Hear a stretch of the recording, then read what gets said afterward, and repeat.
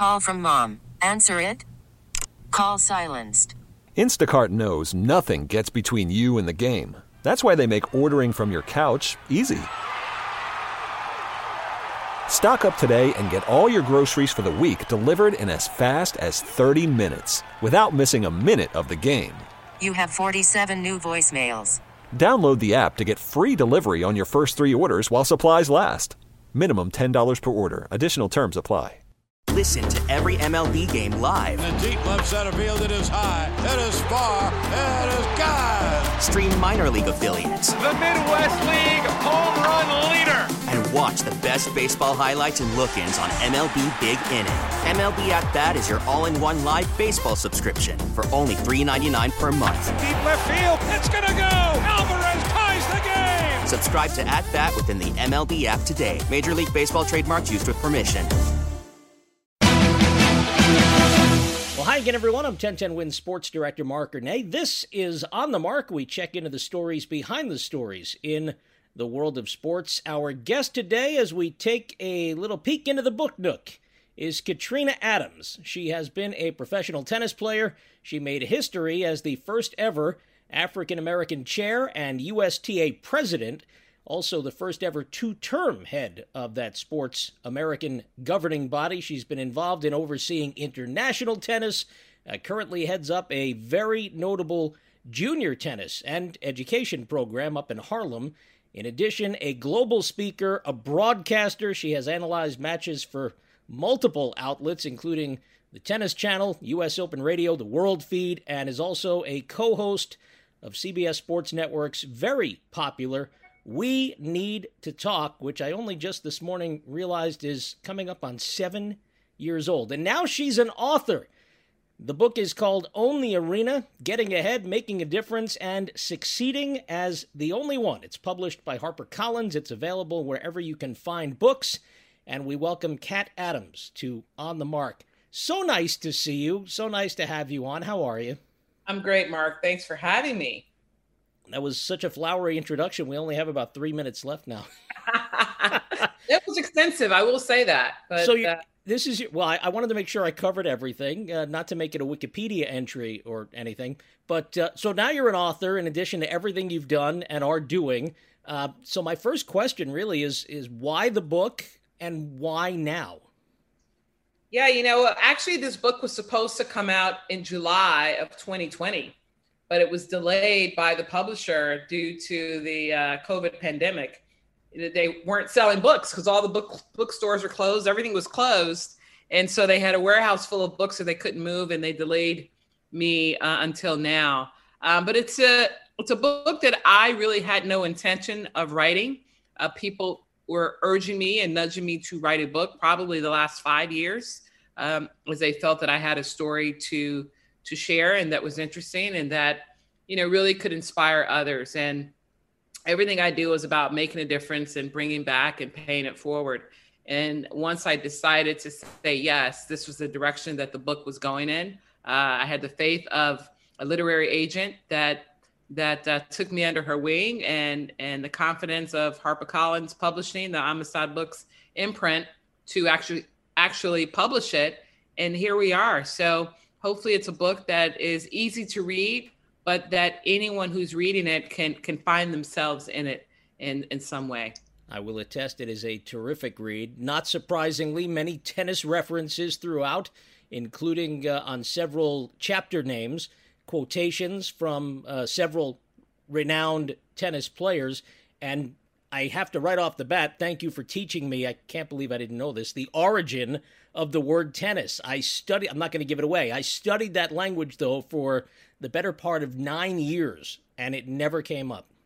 Well, that, I had to do a little research on that one, but yeah, it's important. I think it really explains the sport. It explains me and explains everything that I've done within this arena.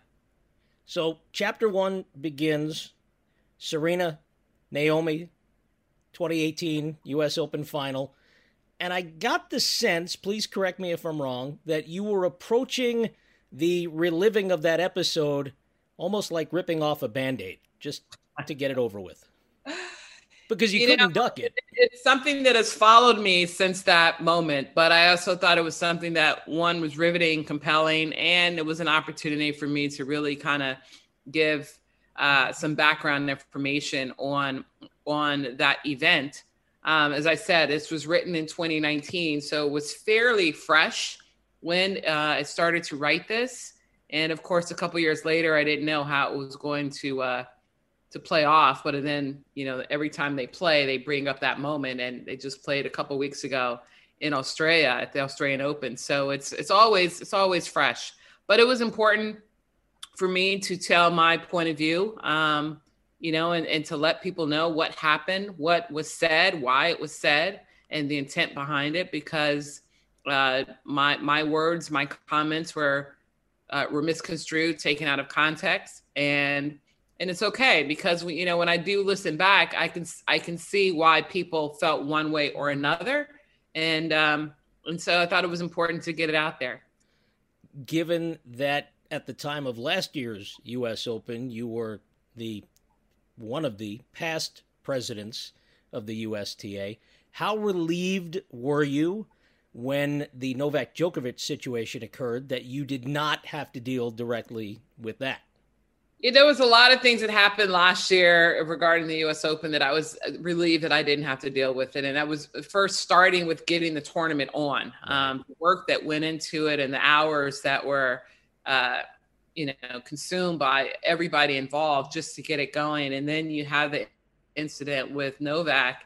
And I was actually calling another match and happened to look down. I'm in the skyboxes of Arthur Ashe Stadium, calling another match on the monitor, and I kind of looked down to see what's going on, and not seen it. And then when I saw the replay, I was like, oh, I'm so glad it's not me.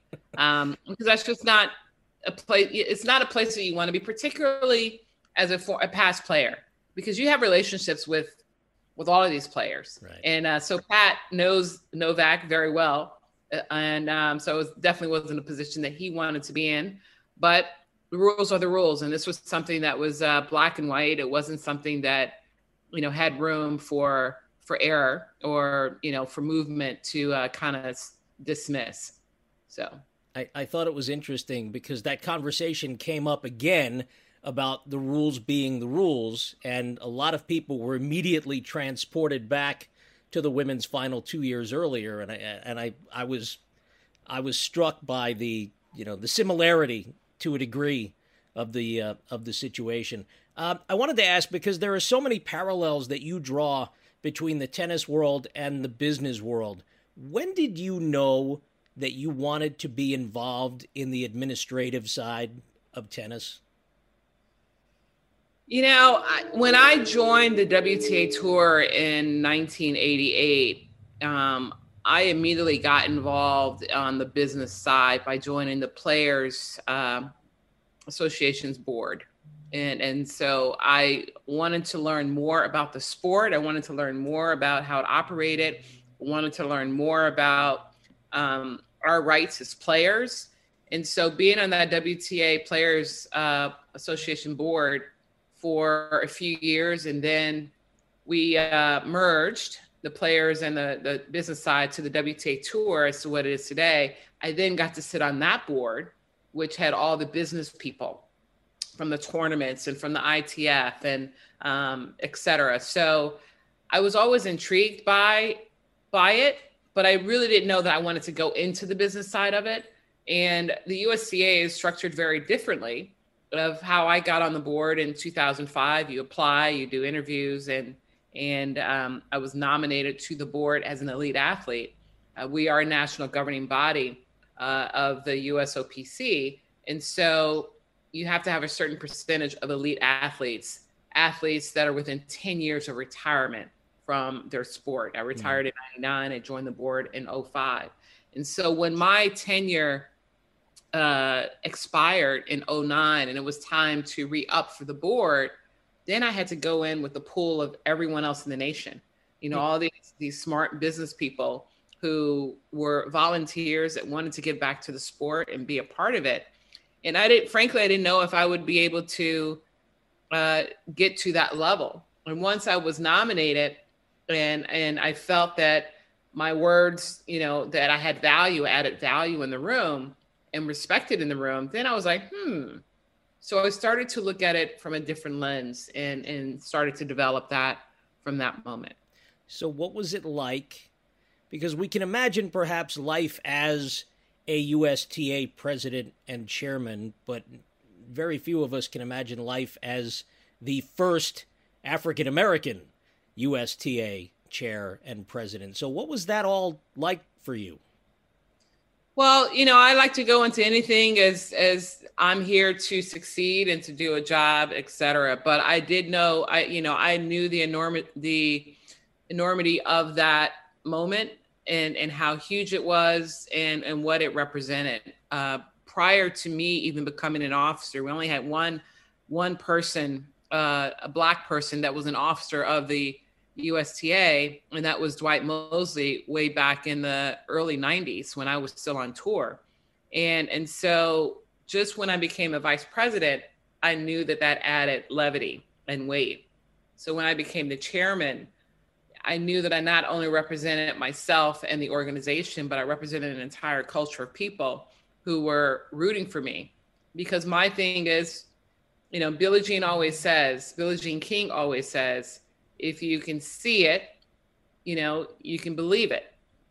And now here I am, that face of the organization, to where a lot of other people can now see it, to believe that they can also be in that position, whether it's in the USTA or any business that had never had a person of color, a Black woman at the head of that organization. And so it meant a lot to me. I've had the good fortune of being joined by Billie Jean now twice. I think she was the first two-time guest of this show, and I was so happy to see her at the Garden over the weekend for the debut of the Professional Women's Hockey League. She really is. She is, I think, the epitome of walk the walk. Oh my goodness! I mean, every day she is about, it's really about equality and about being respected, no matter what she's representing. And she doesn't commit to do anything that she doesn't truly believe in. And she won't say anything that are not her words or that's not in her heart. And, she's a woman that has always done her research on everything. One of the most knowledgeable women that I know across all platforms, and what she represents and what she's accomplished, is we all, pay homage to the great Billie Jean King. Well, you are no slouch in the accomplishment department, Kat Adams. You oversaw, as you called it in the book, the complete rebuild of the Billie Jean King National Tennis Center out in Queens, which included the installation of the roof over Arthur Ashe, the new Louis Armstrong Stadium, the new grandstand, and everything else that goes around, that goes on that campus, and the national campus itself down in Orlando. What do you consider over the course of your two-year terms, which was a first, as the chairman and president of the USTA, your biggest accomplishment? Well, the biggest accomplishment was just getting there. But, all the things that happened under my tenure, I have to applaud my board of directors, both boards that I oversaw and that I led, because, collectively we make these decisions as to how we move forward and what we do within the organization. And then you have to applaud the staff, because the staff is really the people from all these different areas that are carrying out their task and making things happen. So when you look at the USA Billie Jean King National Tennis Center, Danny Zausner is the chief executive out there. And so all of this really falls underneath him. I was there to support and provide oversight where needed. Gordon Smith, who was our COO, executive director at the time, also was in there day to day, making sure that everything was occurring. And so I always say it's a teamwork. It's not just one person. And these were things that have been in place for years that fell under my overview. And so I was thrilled to be a part of it. I learned a lot in the process too, because I had nothing no knowledge about construction whatsoever. But we also had a gentleman, Andy Andrews, who was a developer down in North Carolina, who was my first vice president, who was there every step of the way in making sure that both these projects were also done properly. The place is phenomenal, and I've been going there since it opened back in the late 70s. And to look at it now and remember how it was when it first opened, it is night and day, to say the least. But it's been, since I was a teenager, my favorite 2 weeks of the year. And the fact that I get to work there on a regular basis every year, it remains my favorite 2 weeks of the year for a much different reason. But the joy and the gratitude that we had, I think all of us, that we were able to get the tournament in last year, especially given the circumstances and the hoops that everybody had to go through, really was remarkable. If I were to ask you your worst regret in the 4 years, would it be the German anthem incident at the Fed Cup? That was an experience. I'm telling you, I'm standing on the court and the anthem's going on and I see the reaction of the players, and I'm standing next to the German Tennis Federation president and the ITF rep, and they're speaking under their breath in German. And I'm like, okay, something's wrong, but I'm not sure what's wrong because unfortunately I don't speak German. Right. And so, I immediately said, I said, what's happening? He goes, oh no, it's okay. It's okay. And I said, no, I said, something's wrong. And so so when it was over, he says, oh, they just, they played a much older version of our national anthem. And I said, an older version? And he said, yeah. And my brain is churning. And he said, pre-1994. And I just became flush of embarrassment. And it was something, yes, I would, if I look back, I wish it didn't happen, but it, you learn from your lessons and you realize that you really can't cut corners in anything. And so our team, rectified it. Our team, referring to our staff, our team of players were also embarrassed once they learned, but they didn't know what was happening in that moment. It was after the match. But I felt bad for the German players, right? Because they were furious and understandably so, to where they really couldn't focus, going out there to do what they were there to do and play their best tennis. All right, getting back to a much happier note, how would you want those 2 terms that you served to be remembered? I gave my all. Put my best foot forward every single day. I spent a lot of hours every day in representing the USTA. We accomplished a lot. I think we transformed the organization to a degree, into a better direction. And hopefully the seeds that I planted are starting to bloom and hopefully, grow and mature to be, to reap the rewards for whatever those seeds were. I want to get back into the book. And again, I promise I won't give away much of the good stuff, but can we please talk about how you were responsible for pretty much giving rise to an actual fashion police squad at Wimbledon? You mean at the U.S. Open? I thought it was Wimbledon.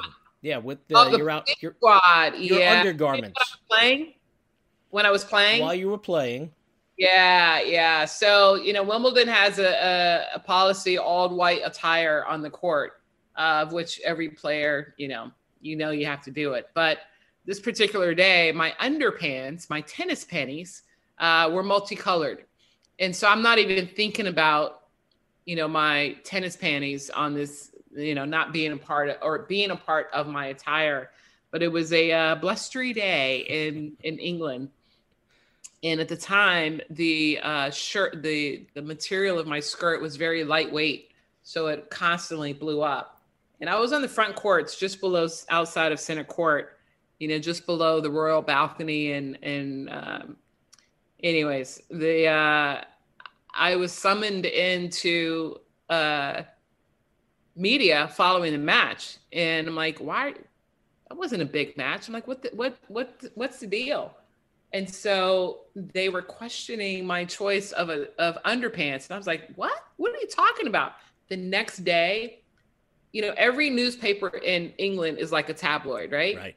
So every paper, I was like on the back cover with my hiney, on the back cover with the skirt up with the colorful pants. It was comical. I actually have a copy of that to this day. I went into the locker room the very next day, and the locker room attendants had it taped on the wall, and I was so embarrassed, and it was a fun time.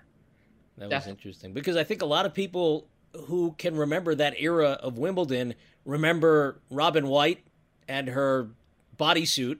Ann White, I'm sorry. Yeah, yep. Ann White and her bodysuit, exactly. Yeah. That was the first fashion. That was the first bodysuit that was worn in our sport. Right. And then there would be more down the road. And of course, Serena has gone the catsuit route. I want to talk to you about her in just a little bit. I was also fascinated by your mention of the handshake challenge. And it got me thinking, obviously, over the course of the last year, next week will be a full year since the sports world had shut down, that we're all missing this human contact over the course of the pandemic. And I'm wondering, what do you think the odds are that this handshake challenge might finally take hold when things get back to whatever we think will be, in air quotes, normal? Yeah, I mean, listen, the racket tap has taken the place of the handshake, and it's the same gesture. It's acknowledging one another at the end of the match. And, when you think about it, when you first meet someone and you go, what do? You shake hands, right? When you go into the boxing ring before they start their battle, they tap their gloves, which is in essence like a handshake. So we stand at the net with each other before the match for the coin toss. There's no harm in tapping the rackets now to say, hey, have a good match. Or, you basically know everybody. Is beginning of the year, you may start to meet new players, as we saw emerge here in Australia. But I just think it's a good gesture and sportsmanship to do that. So even from our kids, teaching them that, we're going into battle, but at the end of the day, when we walk off the court, that battle is left on the court. So, hey, let's have a great match. And even if you don't say anything, or sometimes you're playing someone for the first time, you're introducing yourselves at that point. Hey, I'm Kat. Hey, I'm Marc. And whatever it is, but I think it's just something that our sport has gotten so competitive, particularly on the junior level, that the sportsmanship has really gone out the door, because for them, it's all about winning, and it's not about developing, and it's not about enjoying the battle. So how can we reel that back in? I would love to be able to, for the tours to, I think the kids do whatever they see their idols do. Right. So if the ATP and the WTA tours collectively can say, hey guys, let's start to tap rackets at the beginning of at the match as well as the end.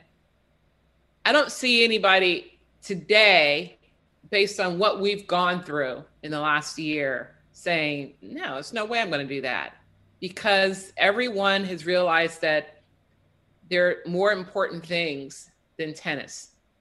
And so to just tap that racket at the beginning of the match, and then at the end of the match, what are your kids going to do? The kids are going to go out and start tapping rackets. And I used to mimic John McEnroe a lot when I was growing up.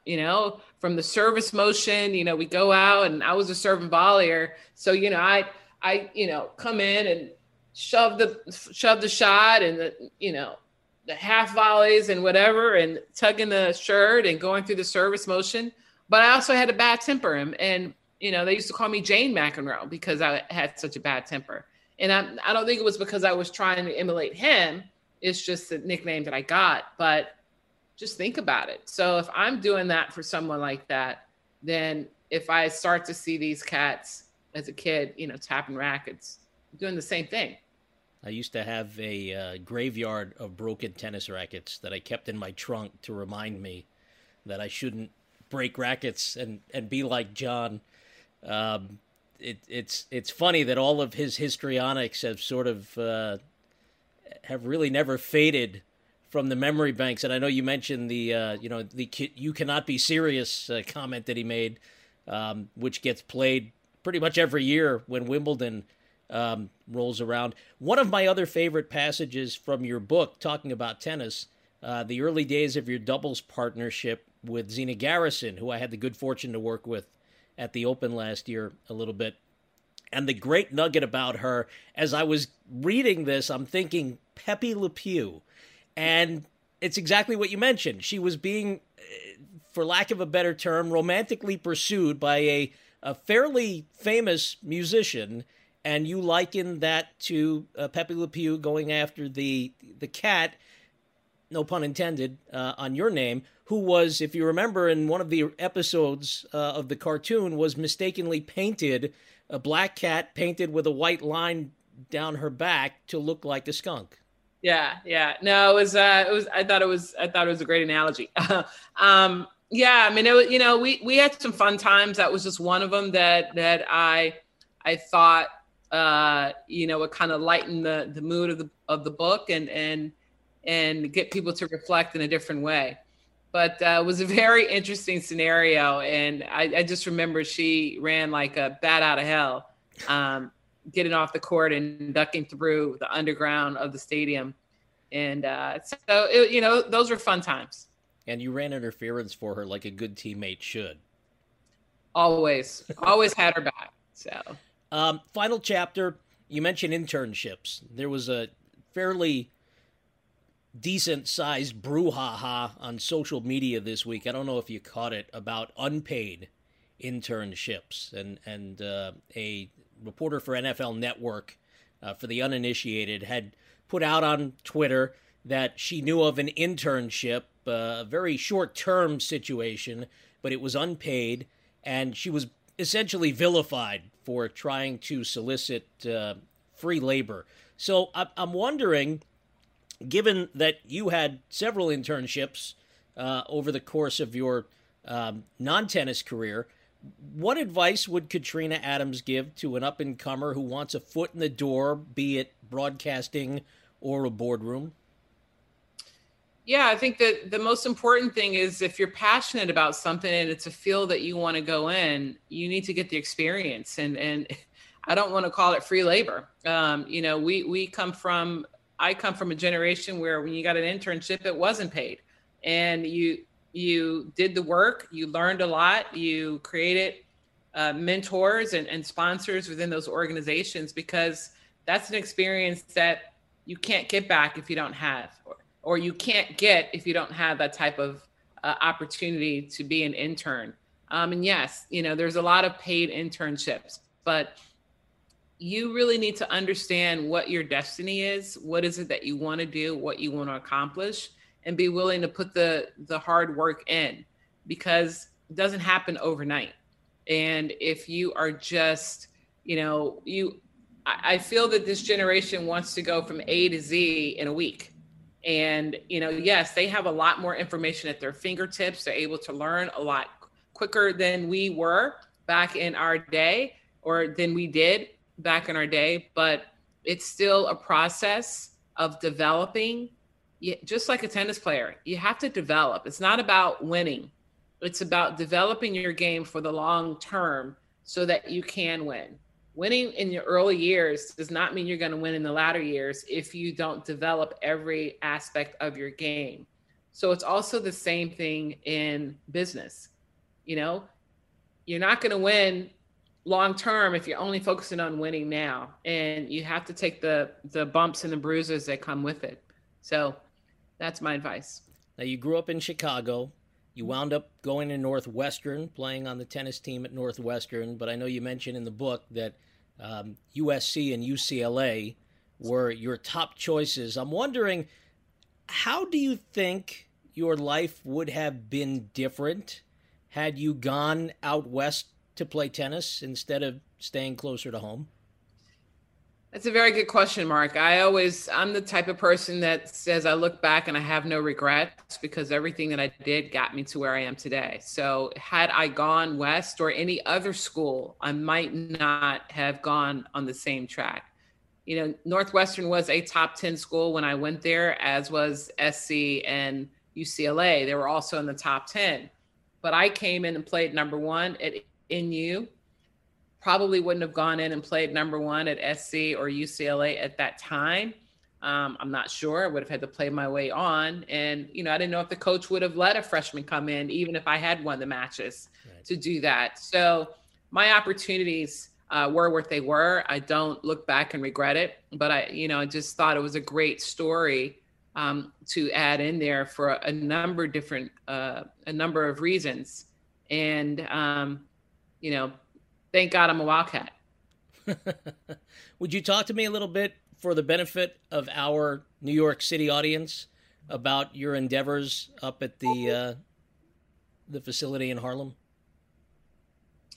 Yeah, so I'm the executive director of the Harlem Junior Tennis and Education Program. We are an NJTL chapter, National Junior Tennis and Learning Network. There are a few hundred chapters around the country. NJTL was co-founded by Arthur Ashe, Charlie Passarell, and Sheridan Snyder back in 1969. And so we focus on getting kids on the court, providing them academic opportunities and wellness initiatives or components. So we love to develop the next Serena Williams. But we're more successful in making sure that kid graduates from high school and then gets into college. And whether it's on a tennis scholarship or on an academic scholarship, or just being able to put tennis on their CV so that they have an opportunity to get into college. And I've been there 15 years. We will be celebrating our 50th anniversary next year in 2022. And we're a nonprofit organization who raises money to provide low cost opportunities for our kids. So, we apply for grants, we ask for individual donations and have fundraisers to attain that. And Kat, how did the pandemic affect what goes on there on a day-to-day basis?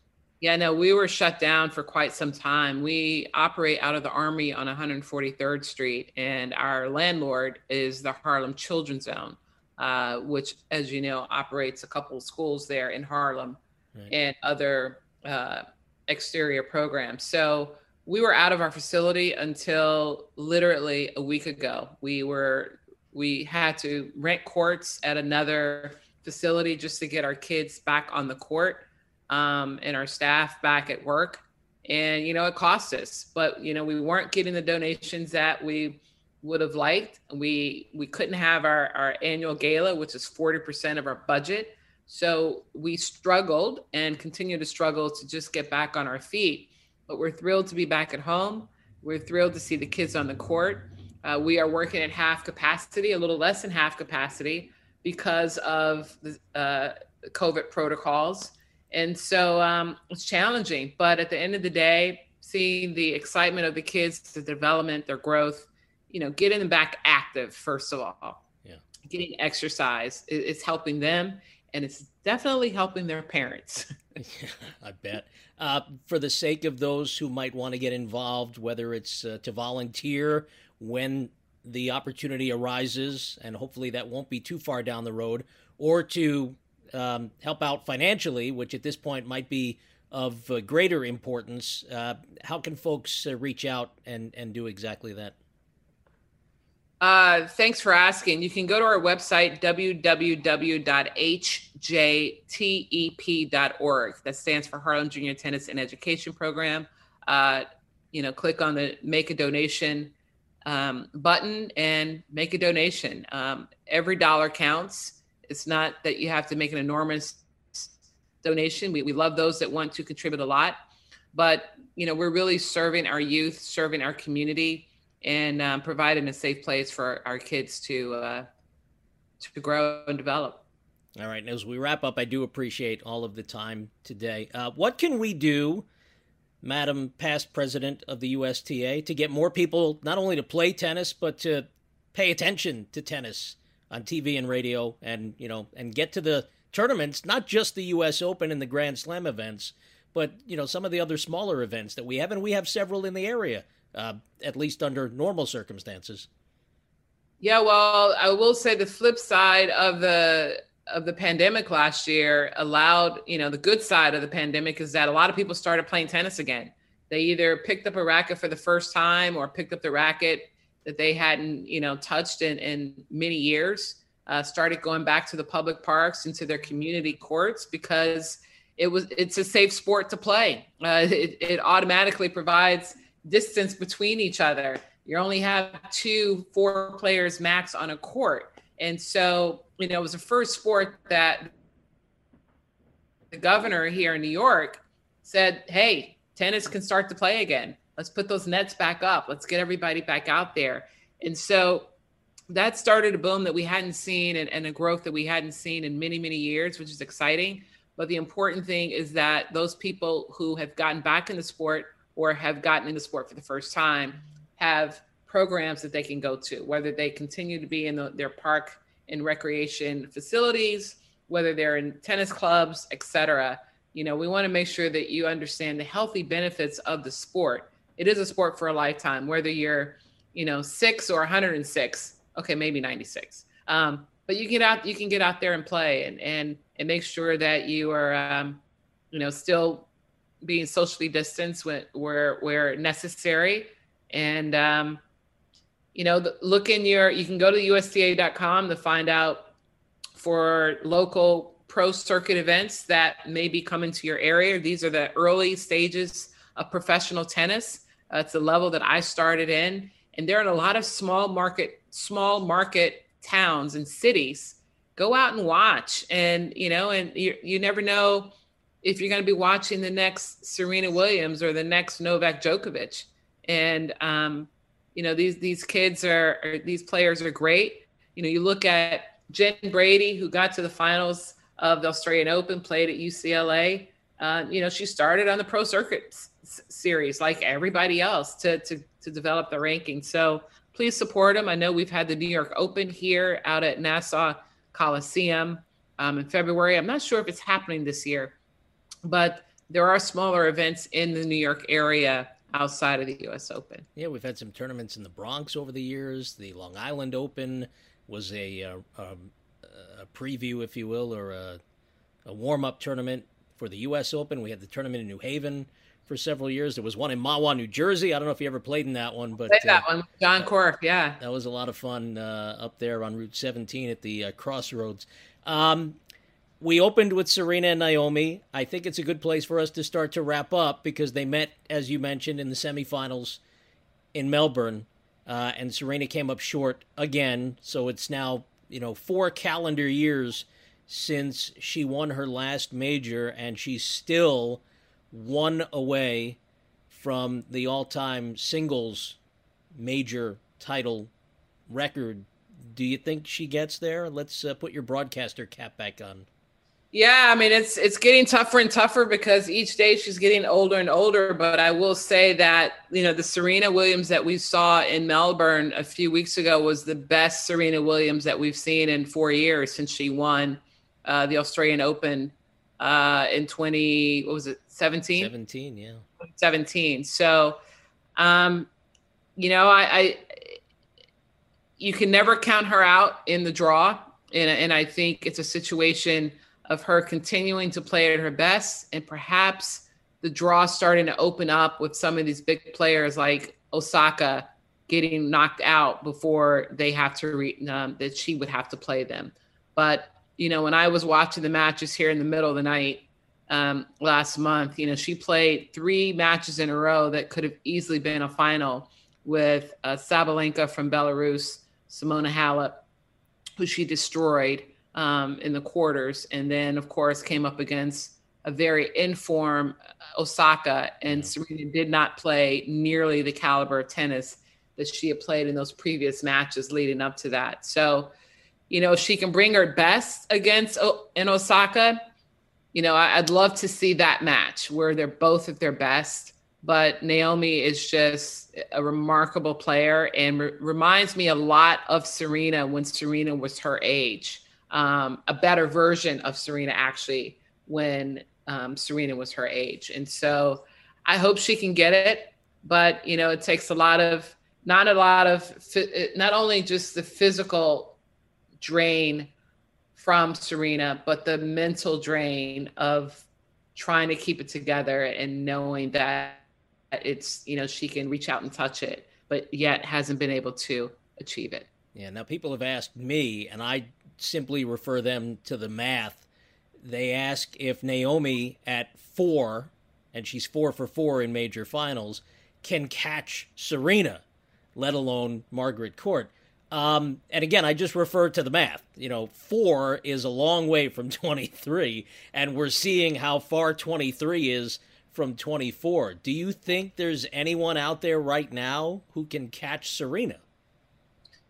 Well, I would say at this point it would be Naomi. If Naomi does, doing the math. I mean, look, Serena 2 years in a row won 4 in a row, but just in different calendar years. She had 2 Serena slams. Right. So Naomi is that player right now that can do that. I mean, she's playing with that much confidence, but she has the game to do it. So it's a matter of her staying healthy. Just think of all the years that Serena didn't play. She was out with injury, or, she lost her sister one year. And, just think if she did play in those years, in some of those tournaments, she probably would be at 30 by now. But I think if there's one player that can do it, it would be Osaka. And on the men's side, somebody brought up a stat the other day.